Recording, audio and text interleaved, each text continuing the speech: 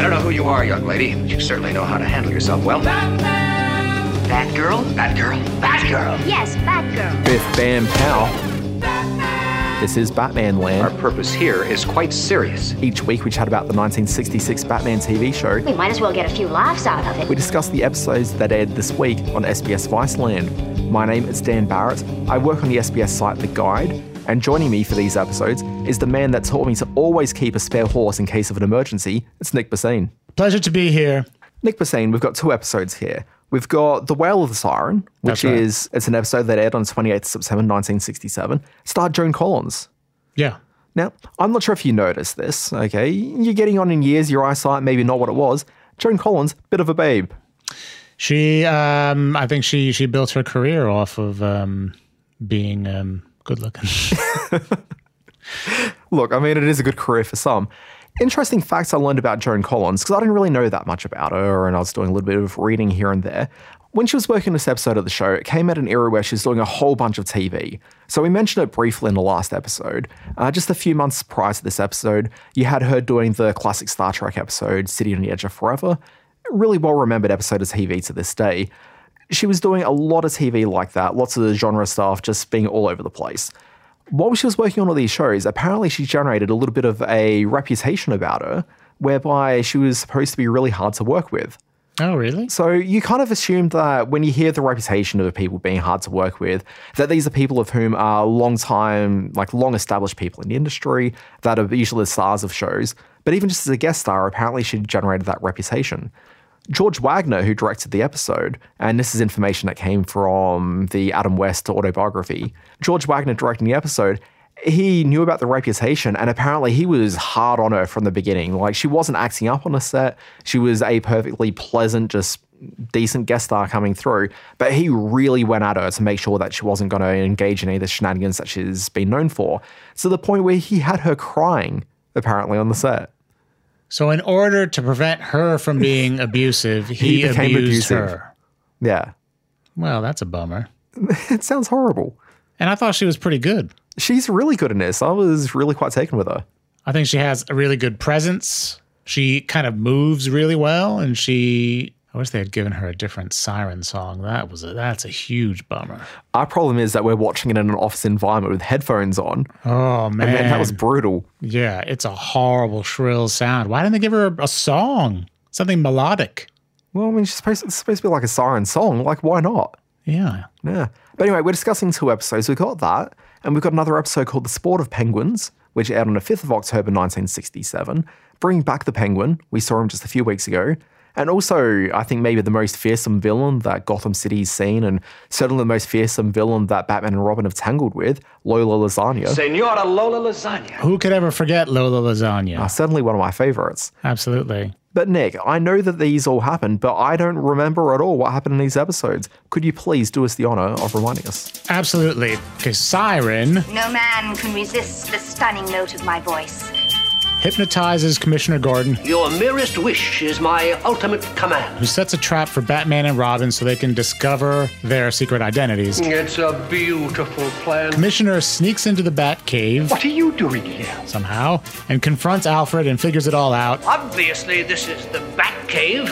Ergo, Batman is Bruce Wayne. Alfred gasses his ass. Oh. Batgirl overhears Siren's plans to steal Bruce Wayne's fortune. Siren hypnotizes Bruce Wayne, who signs over his fortune to her, and then she tells him to jump off a roof. I'm going to leap off the roof. Good boy. Batgirl and Robin rescue Bruce Wayne. Robin kicks Bruce's ass. The Siren unhypnotizes Bruce. Commissioner Gordon doesn't remember any of the secrets he learned. Can't remember the last thing I remember. Batman and Robin then pick up on some communication between Penguin and the dreaded supervillain Lola Lasagne. So that's the cliffhanger. And then, in the next episode, Penguin steals Lola Lasagne's parasol. You waddling bird! In a book about umbrellas from the library, he tries to, where Barbara Gordon works. He leaves an umbrella bomb, but Batman and Robin get rid of it. Holy time bomb. Then there's a fight in a glue factory. In Gluten's glue factory. Penguin and Lola plan to switch a racehorse for another racehorse, but then they try to steal that priceless book from the beginning. You can't just barge in here and walk off with a priceless folio of famous parasols. And Penguin trips the library alarm. Will they succeed? You follow all that, right? That's quite the question. Ends on a cliffhanger, Nick, we won't know the end of that story until next week. I suspect that we will never know the answer to that question. Is this the last Batman Land? No, I'm just saying the level of confusion here is very high. Okay. And I don't understand what's going on episode to episode. I think that's okay. All right. Let's go to the first episode. We're dealing with the Siren. We find out that her alter ego is a person named Lola Lasagne. The namesake of Cersei Lannister. Yes, and Lorelai Gilmore. Right. I believe that's how it works. Yeah. It seemed like extraneous information because that really never came into play for any real plot reason. Although Batgirl seems to understand where her lair is just through a bit of thinking through some names where I don't quite understand what the connection was with any of that. People figure out a lot of things on this show with, I don't know, just impressive guesswork. Later on, Batgirl says she figures out something from woman's intuition. Which is really just a cover because Alfred just told her the information. Yeah. Which I thought was a massive betrayal of the trust that he has, like from his employer who he's raised since being a young boy. Yeah, he's kind of a double agent. Yeah, like he's supposed to be a gentleman's gentleman, and you don't act like a gentleman's gentleman when you start giving away all those secrets. I mean, his boss is a millionaire playboy. God knows what stories he's got to tell. Yeah, it's a little untoward. Incredibly untoward. But I wanted to highlight the name of Lorelei Cersei because I think the usage of the name Cersei is obviously a very pointed reference. As we all know, Cersei is a goddess of magic. Sometimes she's a nymph, witch, enchantress, or sorceress in Greek mythology. That a little bit like me in high school. Yeah, very much so. Much like yourself, apparently she's the daughter of the Titan sun god Helios and Perse, which was one of the 3,000 Oceanid nymphs. Didn't Percy ride the unicorn? The flying Pegasus? No, that's something else. Percy Jackson. Yeah. Yeah, I think different Percy. Yeah, different Percy. Now let's get back to talk about 1966 Batman. Yeah. Here's a few questions that I have about this episode. Okay. Right at the beginning, we've got Bruce talking to Dick as he's just finished a phone call with Commissioner Gordon. And he says that Commissioner Gordon is their immediate superior. And I found that a little uncomfortable. Because to my knowledge of Batman is that he's a vigilante. And yes, he certainly has a sense of authority given to him by Commissioner Gordon and the rest of the Gotham City Police Department. But at the same time, it's not like he's really employed or answerable to Commissioner Gordon. No, the whole point is that he's a vigilante. Yeah. Now, we do know within this episode, within the series, and Commissioner Gordon said this very early in, Batman and Robin are deputized agents of the law. Right. So, I don't know, maybe it's a bit different. And this could be a 1960s cultural thing, because we have discussed about how this show is very square in its politics. Maybe as part of like that Law and Order sort of rise of the FBI, you've got this sort of thing where it makes more sense for a hero in the mid-60s to be completely legitimate agents of Law and Order. This is all about respecting police authority and get a haircut, you hippie. Yeah, very much so. But anyway, I just found that really uncomfortable. And they've never really talked about Commissioner Gordon in that way until this episode. Yeah, and the way Commissioner Gordon talks about them, he doesn't talk about them as employees. He talks about them as someone he's got to be crush on them. Yeah. Yeah. Yeah.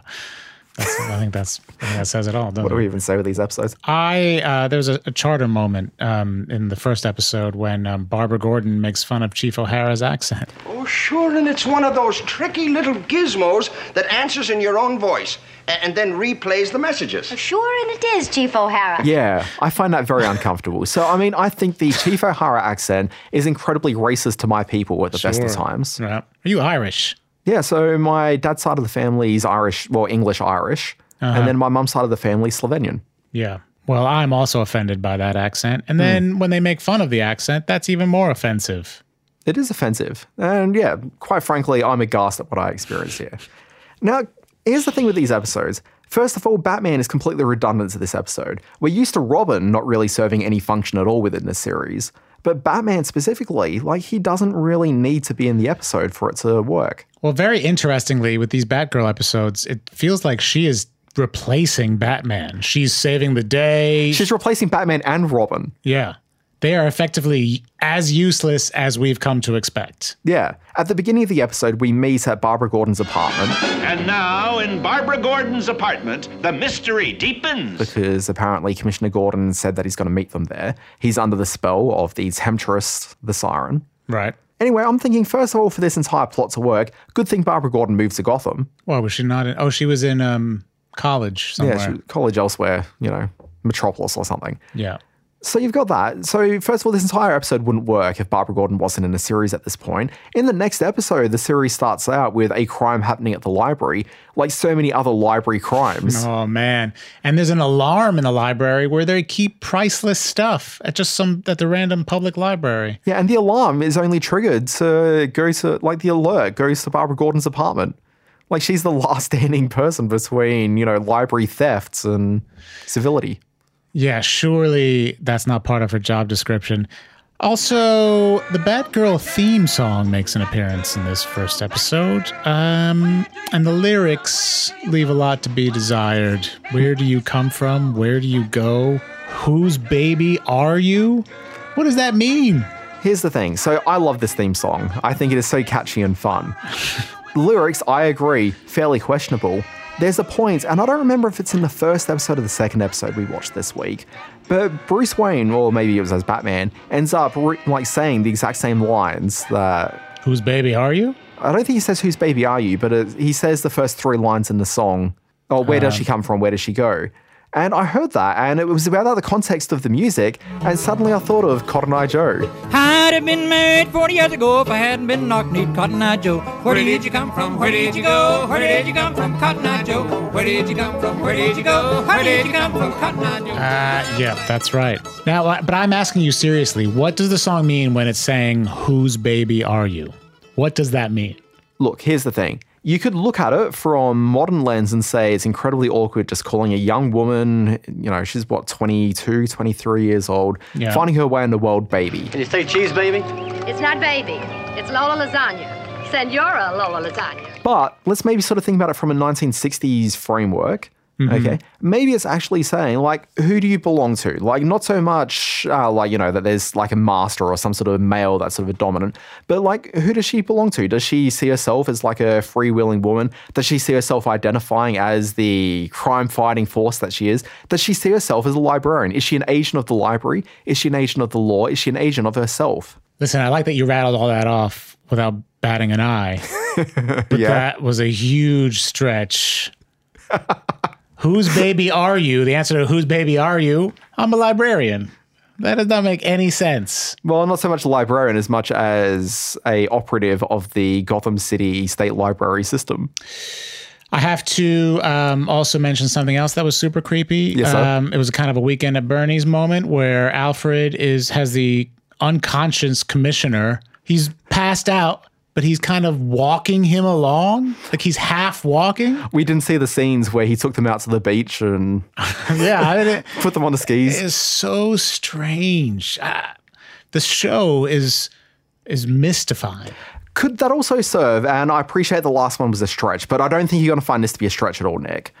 Could it be that entire scene with Commissioner Gordon being knocked out by, what's it called, the bat spray? Thanks to a sizable dose of bat sleep, he is now languishing in the arms of Morpheus. Great Scott. Essentially being propped up and, carried from the Batcave upstairs. Could that be a metaphor for Alan Napier's entire engagement within the series? Because he seemed like he's 3/4 asleep for almost every episode we've seen him in so far. Oh, yeah. Well, if you're going to be charitable, you might say that just his character seems like someone who's been perpetually gassed, who wakes up in a cloud of gas. A dum-dum gas. What's that phrase you used in your little synopsis? Gassed his ass? Yeah, those words rhyme a little bit, and it makes the synopsis more fun, okay. I found. Yeah, that was very fun. I mean, I've been getting lots of emails about how clever and creative the synopses are. Question, wouldn't the show be better without Robin? Holy non sequiturs! I don't think so, Robin. God, I've been starting to come around because Burt Ward seems to have some hand-to-hand combat, some kind of training. Well, there was the end where he jumped across on the rope and rescued Bruce Wayne on the rooftop. Yes. Yeah. That was the most action we've really seen in the show ever, I think. It was very impressive. Adam West, I think he throws a good punch, but he's not an acrobat like that. Yeah, but he brings comedy to the show, which I think is important. Whereas Burt Ward, I'm not sure really can have the same claim. I think it's the character's fault. Don't blame Ward. Now, there was talk, if there was going to be a 4th season of the show, that they would get rid of the Robin character and it would be Batgirl and Batman together. Oh. I'd be okay with that, I think. Oh, I'd be very okay with that. Yeah. If you have any allegiance at all to Robin, is it because of this iconic show or is it because of the comics? That's a really good question. So the interesting thing about Robin is, outside of this TV show and I guess a few of the subsequent cartoons, Robin hasn't really existed in mainstream culture. Well, he comes into the Burton films, I guess, in Batman Forever and Robin, but no one really remembers Chris O'Donnell in that, do they? It's not like he left a major cultural footprint. When I think about Chris O'Donnell, I think about School Ties. Oh, look, like so many of us. Yeah. But if you think about those films as well, like you've got Alicia Silverstone playing Batgirl. But and like no one really remembers that either. I think you're underestimating how much people remember. On this show, we have heard people revere those last two movies, especially Batman Forever. People think it's amazing. Yeah, I'm very confused by that. Oh, wait, Alicia Silverstone was in the last one. Well, she was only in Batman and Robin. Yeah, right. Robin's not in those Nolan movies. He doesn't seem to be the new incarnation of it. But I like Robin in the comics. I like Robin in the comics as well. So the thing with Robin in the comics is that right as the comics started getting a bit more mature, I mean, there's various levels of maturity that you're looking at within comic books.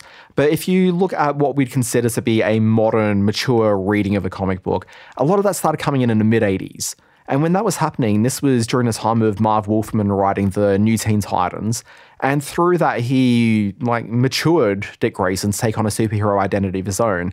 And they brought in other Robins coming through. Yeah. So I always have a struggle in my mind to think about Dick Grayson as a viable comic book character. Because at least as Robin, I've always thought of him as Nightwing. I don't really think of him as Robin. Because when I came of age, it was really at a point where you had other Robins. Okay. I came around with Tim Drake as my Robin and the knowledge that there was Jason Todd prior to that. Tim Drake wears the long tights, doesn't he? He wears the full pants and he's also got that real stylized R with the pointy... Yeah, better outfit. Definitely a better outfit. Much better outfit. Better character. I just like that kid. But Jason Todd, he's the one that gets... Well, he gets brutally murdered by the Joker. Yes. Yeah. Because the fans wanted it. Yeah. So there's an event that takes place in the mid to late 80s called A Death in the Family. It's a 4-issue series happening within the Batman comics. And in issue 3 of the 4, you've got the very end of the episode with Robin in the Middle East, I think it is, with the Joker who has brutally attacked him with a crowbar.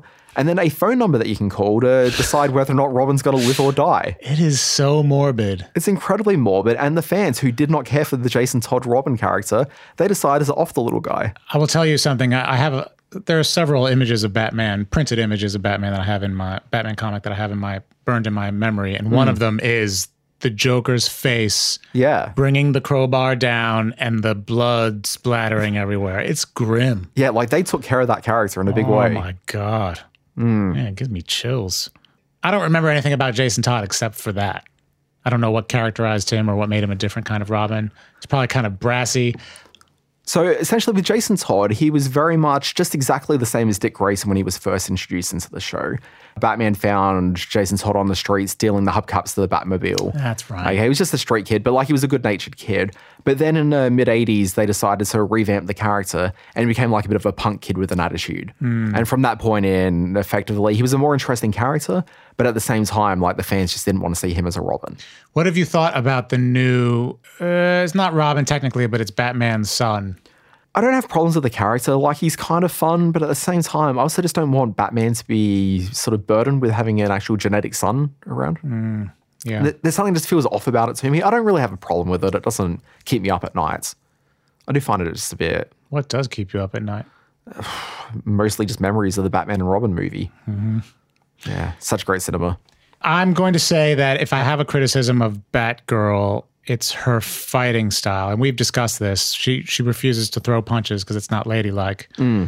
But because she only kicks, it makes it look like she's in some sort of dance production. Yeah, which I mean is a bit weird because Yvonne Craig, who played Batgirl, she's a professional dancer. Yeah. So I mean, she's always going to have, I guess, that sort of physical build and approach to movement. Yes. But it doesn't make it look like she's fighting. No. I don't really have a huge problem with it. I like the fact that she is quite a different contrast to Batman and Robin.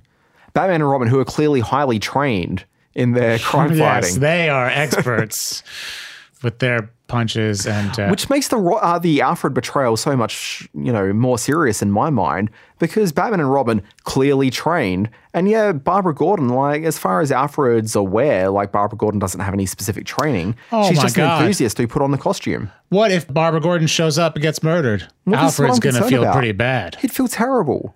He's got a conscience. This is very irresponsible of him. Exceptionally so. Now, this episode ruined my theory that Robin may have passed away between seasons 2 and 3. Because remember in episodes 1 and 2 of the season, no one would talk to him at all. Yes. It was only Batman. Yeah. I thought they were sixth sensing this show. Yeah. But apparently that's not the case. People spoke directly to Robin here. Yeah, that was that's a huge bummer to realize. So what I have been liking about the revamped approach to the show, where every episode is kind of its own thing now, you've got a whole lot of activities in the show which they used to just show within these two-parters, mostly for filling time's sake, I suspect, a lot of the time. But it was just sort of narrative gaps that they could have just filled in with just a bit of exposition and move on. So case in point for this episode, you've got apparently Chief O'Hara, who was told by the Siren to go and jump in a lake. And then you never see him get rescued, but rather he just comes into Commissioner Gordon's office later, soaking wet, and he explains that Batgirl had saved him off screen. And I thought that was kind of good because in the old version of the show, we would have seen that sequence take place. But that's action. You want to see the danger of O'Hara jumping in a lake, possibly drowning. Batgirl comes in and saves him. Oh, look, nothing could make me more happy than seeing Chief O'Hara possibly drowning. But I kind of feel like it was just sort of obvious exposition. But I do like that you've got things just happening off screen now in a way that it's not really being spelled out. I also like that it was Batgirl that went and saved him, because it just further proves that Batman and Robin are just wasting everyone's time. It's Batgirl that's the real agent of change around the city. Since she showed up, Batgirl has not stopped saving people. That's all she's doing. Like, she's the hero that Gotham deserves. Absolutely, and she's got the theme song to prove it. Yeah, very much so. Now, the other thing I just wanted to flag is in the closing moments of the show, we're introduced to our villains for the next episode. We've got the Penguin rocking up in Gotham, and we know this because in the Batcave, the criminal bat sensor has started beeping with a penguin squawking noise. Yeah. And then we find out that there's a female villain that's entered, an unknown female villain, and we know that she's Lola Lasagne. Now, the Batcave with this Bat computer that's able to trigger off like the knowledge about people of, criminal intent entering the city, is this the birth of some sort of pre-crime system, kind of like in Minority Report? Does the Batcave have an Agatha, some woman in a bathtub lying somewhere around of whom's generating this information? But is this program, is it predicting a future crime? Or is it just alerting us to the presence of a criminal? Well, I guess alerting us to the presence of a criminal, but I'm thinking that it's people of criminal intent. Right. So obviously there's some sort of pre-crime knowledge taking place because the computer knows they plan to commit a crime. But in this show, in all of the Penguin episodes, he starts off as a legitimate businessman somehow. Exactly. So why is there an alert? Exactly. He's just a man trying to make a go of things. Yeah, he's just trying to get in on a horse race. Shall we now move into episode 2, The Sport of Penguins, which aired initially on the 5th of October, 1967? We can, but if we do, I'm afraid we'll never get out of it. Just because it's that compelling an episode? It's like a house of mirrors. Well, it seemed like a fairly open, wide space at Gotham Park Racetrack where the episode opens. Oh, you know what? That would have cost some money. Like actual exterior shooting. That would have blown the budget. We were chatting about this before we started recording the podcast today. With these 2 episodes and Nick now realizing just how little money they're spending on it. Yeah. Every scene is taking place indoors somewhere on the same 2 or 3 sound stages. Yeah, so that's impressive. Now, I have to say that Ethel Merman, the guest star, is a tremendous treat for me because her singing style, like when you think of a typical Broadway song, a Broadway belter, just a real show tune, well, at least I think of Ethel Merman belting it out, super loud, super proud. And then, more significantly, I think of the scene in Airplane. Now, for me, I'm going to plead a fair bit of ignorance here. My entire knowledge of Ethel Merman really comes from references to her from things like Animaniacs, where they'll talk about Ethel Merman. So you've never seen Annie Get Your Gun? I don't think I have. I don't think I've seen any films that she's in. Is she predominantly a Broadway performer? Yes. But she's in the movie versions also. Did you listen to any of her performing? I may have at some point in my life. There's no business like show business. Oh, Nick, you're taking me there right now. Like that's her thing. Yeah. Like even today, if I'm around people who are inclined to make these kinds of jokes, if they start singing songs about whatever's going on, it's that style. Yeah.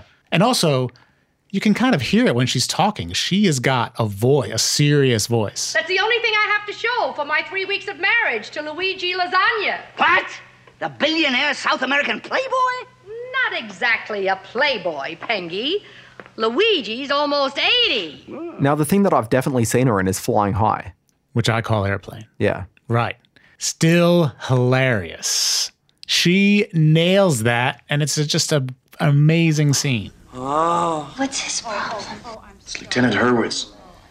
Severe shell shock. Thinks he's Ethel Merman. You'll be swell. You'll be great. Gonna have the whole world on a plate. Starting here, starting now. Honey, everything's coming up right. War is hell. Can we just talk about the Flying High airplane name convention for a moment? There reaches a certain point where, and this happens in movies a lot internationally, where you've got one name in the US where the film's been produced, but when it gets played internationally, they give it a different name. So the case in point here, we're talking about the movie that a lot of the world knows as Airplane. In Australia, we call it Flying High. And I think when it gets broadcast on TV, it's still Flying High, because that's predominantly what it's remembered as. Because you don't have, that word doesn't exist here. It's aeroplane. Yeah, because we speak the Queen's English. That's right. Why couldn't they just change the spelling? Yeah, but I don't understand, like, surely we're smart enough to know that airplane is just how Americans talk about the planes. Like, it's not, you know, we're fairly smart. We can figure these things out. I think we're okay with things. What was the sequel called? Flying High 2? Yeah, Flying High 2, the sequel. Okay. Yeah, as opposed to Airplane 2, the sequel. Yeah, right. Yeah, and I started thinking about other films like this, where you've got, say, the movie that we in Australia knew as A Night Out on the Town, but in America, the Swingers. great... sadly not.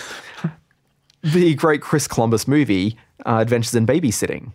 A Night Out on the Town? A Night Out on the Town. Because babysitters don't exist here? Well, this is it. Like, I don't understand why they made the change, but I'm pretty sure that when that movie gets played on TV now, in the rare instances it does, which is a shame it's not more often because it's a classic, people. Sure. Even though it does have Marvel affiliation with the younger characters interested in the character of Thor, but we'll push aside that and get back to the sort of essence of the conversation at hand.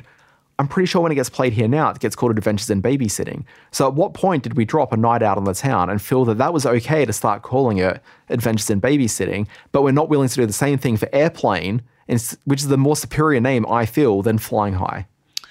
Flying High is terrible because the point of Airplane is that it's making fun of disaster movies. But a specific disaster series of films called Airport.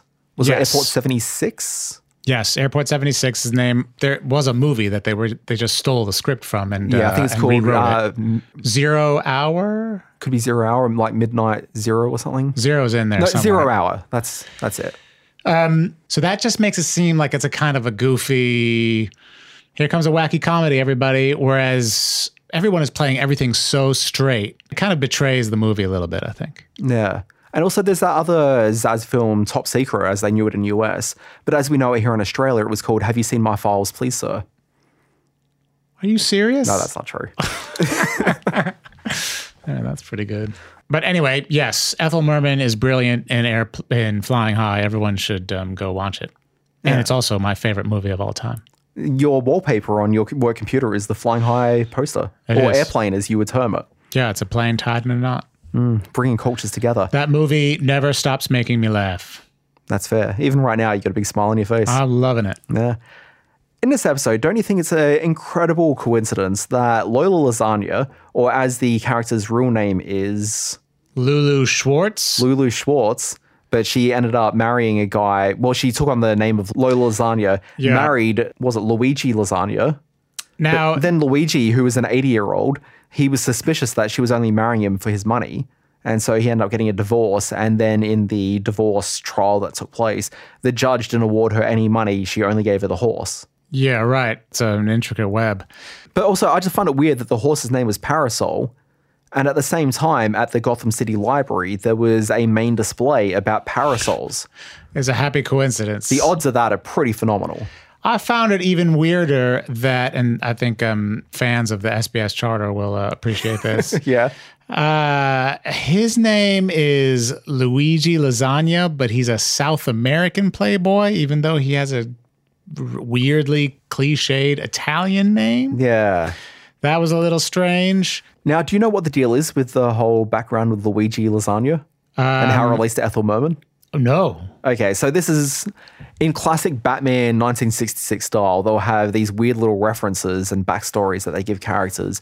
And it's a very humorous thing for people to watch back in the day because they understand what they're talking about. Here, this information's lost to the sands of history. Essentially, what the deal was is Ethel Merman had gotten married a few years prior to Ernest Borgnine. I believe it was 3 years prior. And so that's what the 3-year marriage to Luigi was in reference to. Had she split up with Ernest Borgnine? Yeah, I guess so. Oh my God. I love Ernest Borgnine. Who doesn't? Can I ask you a question about guest stars on this show? Yeah, sure. Shoot. Now, we're in 1967. The Vietnam War is raging, as discussed several times on this show. And their choices of guest stars, and I appreciate that the ratings are flagging. Maybe the hottest people don't want to show up on this show, but it's a kids' show. Why do I feel like all the guest stars appeal only to people over 70 years old? Let me just give you a list of the people that were hot in 67. Paul Newman, Warren Beatty, Faye Dunaway, Sidney Poitier, Dustin Hoffman, Anne Bancroft, Catherine Ross, the Bee Gees, Rod Stewart. Any of these people would have made amazing guest stars. Why are we getting Ethel Merman? As much as she's a beloved Broadway, what have you. I think this is all very valid. And what's her face? The star, that other movie star that was on a few weeks ago, Tallulah Bankhead. Okay, now can I maybe just put this back at you? A conversation that I began on this podcast with our previous guest, Andrew Mercado, but you and I have discussed this a little bit as well, is that the show isn't necessarily speaking to what we see as the culture of the 60s. Rather, when we think back to the 60s, we think about the counterculture that existed, and not necessarily the mainstream culture. Whereas the Batman show is an incredibly straight series, which is playing very much to the mainstream culture and to the very sort of uptight, non-counterculture. Well, then it's let me ask you, counterculture in a lot of ways. Let me ask you this then. Are we talking about 60s TV broadly, or is it just this show? Like, were movies where the counterculture was and not TV? Well, I think that's definitely true when you get into the late 60s, early 70s, because you got that thing where a lot of, like, the movie studios were all falling apart. Like, there was no money to be made in movies anymore. And that's when they started getting really experimental. That's when your easy riders come along. And like you mentioned Dustin Hoffman earlier with The Graduate. Yeah. Like, that wasn't like it was like a mainstream sort of a film. That was trying to tap into that youth culture of the moment. But these are... I mean, they brought those mentioned, hippies, Simon and Garfunkel, to do the soundtrack. Yes, but these were the people winning prizes. Yeah, but Simon and Garfunkel are weed smokers, Nick. Well, I don't know. Has that ever been proven necessarily? I'm sure that might be a bit of slander just now. I'm comfortable going on the record that Simon and Garfunkel may have enjoyed a little bit of the jazz cigarette.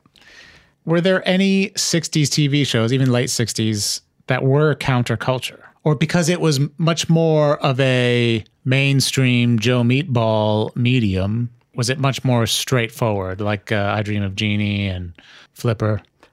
So I would maybe say that the 1960s is that interesting era of TV where you got some very straight shows like Batman, which when you look at it, you think this would be playing to the counterculture, but it's not really. Like, we've watched this show now for 2 seasons going through. I think it's very clearly speaking very much to mainstream cultural beliefs and acceptance. Yeah. But there are shows coming through which are really speaking to that youth culture that was starting to take its hold in the 60s. And I'm thinking primarily things like maybe like the Monkees. Oh, yeah. All right. I Dream of Jeannie, and look, I haven't really watched that show for many years, so I haven't really watched it with adult eyes, or at least critical adult eyes. But to my memory, that's something which was really playing a bit more with the idea of sort of younger, hipper people, where it's sort of about single people getting involved in shenanigans. It's not like it's like Bewitched, which is like a very regimented family unit. And while, yes, it takes place within a military-style environment of, NASA, I still think there was a lot of times where you've got Major Nelson and Major Healy, of whom are both, working against the best interests of NASA at the time, really, in a lot of regards. They're trying to hide their, genie lady. I guess when I think of Star Trek, I think of something that pushes boundaries and maybe is hooked into counterculture a little bit more. Yeah, and that show's weird because you think of that being a bit more of a mainstream culture sort of a show, but when you actually watch it, like, it's talking to communist rhetoric, it's really pushing a lot of social boundaries, the things that we know the show for today. But outside of that, I just can't think of any TV shows. Next time I'm going to research properly and check it out, because movies of the time definitely started leaning heavily into youth culture. Yeah, but we're also sort of trapped in the idea that we're here in 2018, a good 50 years later, and we're trying to really put ourselves in the mind of what the mainstream we're talking about and what we see as being the major cultural events of that decade aren't necessarily evident at the time. Like if you're looking at 2018 from 50 years from now, people might be looking back thinking that The Good Fight was maybe the big cultural show of the moment. But realistically, all we're doing is talking about like the cancellation of Roseanne. I think that's wrong. And I'll tell you why. Because you're a time traveler, Nick. Is that what you're trying to tell me? Because we are aware of the big things that are happening. The Good Fight will only be seen as a huge cultural shift if it turns out they were right about a bunch of things, or they predicted, as an example, predicted something, or it turned out that everyone on the show was in a cult and they did a bunch of horrible things. It's like the Academy Awards. When you look back at the list of films that won the Academy Award, there's so many injustices along the way because you're like, well, what about that film, which was a much better film? But it wasn't a film that was recognized at the time by the mainstream authorities as being the thing to really pay attention to. Yeah, but at the time when Bonnie and Clyde comes out, we see it now as revolutionary in terms of the direction the movies go in and in terms of what was going on in the country. And at the time, it was kind of reviewed that way. Maybe not. I don't know what kind of box office it did. I don't know if it was popular. But I mean, the cultural elite, of whom critics are definitely part of the cultural elite, they've got a different view on the culture than your mainstream do. Yes, at the time. But there's something in me that wants to say that Bonnie and Clyde was popular. Nah. See, I don't know. I really don't have the knowledge. I hear what you're saying, though. Because we've got a reduced number of guest stars that are appearing in the show now because of the reduced budget, we don't necessarily have that many people we can pull from. But there was a really interesting guest star in the second episode. It was the character who was a henchman named Visor, the actor Joe Brooks. I thought he was interesting when I went through his IMDb listings. You may know him from a little movie called Gremlins. Oh. Do you remember there was a town member who got around dressed as Santa every Christmas? Oh, maybe. So in Gremlins, there was two references to Santa. There's the character Dave Myers, of whom is dressed as Santa in modern day 1984, 85, when Gremlins is set. You've got that character, but then you've also got the character that Phoebe Cates had as a dad who died in a chimney. So this guy wasn't the chimney Santa, but rather he was the town Santa of the current moment, and he's attacked by the gremlins. I remember there's a shot of him running out of a house to a car, and he's got gremlins just ripping away at him at the top. Yeah. So anyway, he played that guy, but that's not the only time he's ever played Santa. There's an episode of Love American Style called Love and the Christmas Punch, where he also played Santa. So he kind of cornered that market. Yeah, in the two roles that he did over an extensive 40, 50-year acting career. Yeah, exactly. That's how you do it. Hey, remember the warehouse where you've got the glue factory taking place? In Gluten's Glue Factory. Where you've got maybe 90% of the scenes shot on this show. Yeah. In this new season. With the black background and the couple of props that have been set up. Yeah. Did you notice of the props set up, so many of them were just vats filled with different types of glue type products? Because we're in a glue factory. Yes. So I didn't get them all, but I had here, there was putty paste, there was bird lime, whatever that is. What is that? I have no idea. You had adhesive tape, you've got sticky glue, you had library glue, you had hoof glue, and hot glue, amongst a number of other vats. But what is library glue? That's one of the big questions I have, because that leads into the next moment, where the Penguin covered the Batmobile in a whole bunch of glue, but specifically library glue. I don't know. All I know is that I was deeply disappointed and becoming increasingly disappointed in Penguin's villainous deeds. Like, is that the best you can do? You cover it with glue? Yeah, I mean, this was a man who owned a movie studio just a season ago. Yeah, a little bit more creativity. Yeah. I will say, though, in terms of creativity, there were two good bits of set dressing creativity for the Penguin. One, when he had his desk at the book, it wasn't a publishing company, it was like a book manufacturing company. What? In this episode? Yeah, they had a weird name for it when they choose the scene. But he was sitting at like this row of telephones that was around in a semicircle, and all the phones had like a little penguin display on the phones. Oh. That was kind of nice. I liked his little radio. That was the other thing I wanted to point out. He had a penguin-shaped radio, and there was a bit where he listened to the radio, like there was an announcer coming out. Yeah. And do you know who the announcer was? Ethel Merman? It was Ethel Merman. No. There's a guy named Gary Owens, who has an extensive career as an animation voice actor, But his crowning achievement is he's the voice of Space Ghost. Oh, really? Yeah. How old is he? I'm not too sure. He actually only passed away 2 years ago. But he's old as Space Ghost then. He must be in his 60s or something? Oh, well, don't forget, Space Ghost was around in the mid-70s initially. Was it? Yeah, so it's this... Space Ghost Coast to Coast? Okay, so you know Space Ghost Coast to Coast, which is when in like 95, 96, he became a late-night TV talk show host. Yeah. Space Ghost existed in, like, I think mid-60s Hanna-Barbera cartoons, where you had Space Ghost, there was the Herculoids, there was a whole bunch of other characters. Yeah, of course. Because Space Ghost used to get around with Jan and Jace and their monkey Blip. Yeah, of course. Well, sure, Blip. Who can forget Blip? Hey, do you want to know what bird lime is? What is it? It's a sticky substance spread onto twigs to trap small birds. Why would they do that? Why would you want to trap small birds? Can you turn them into glue like a horse? I don't think so. Now, do you know much about the idea of turning horses into glue?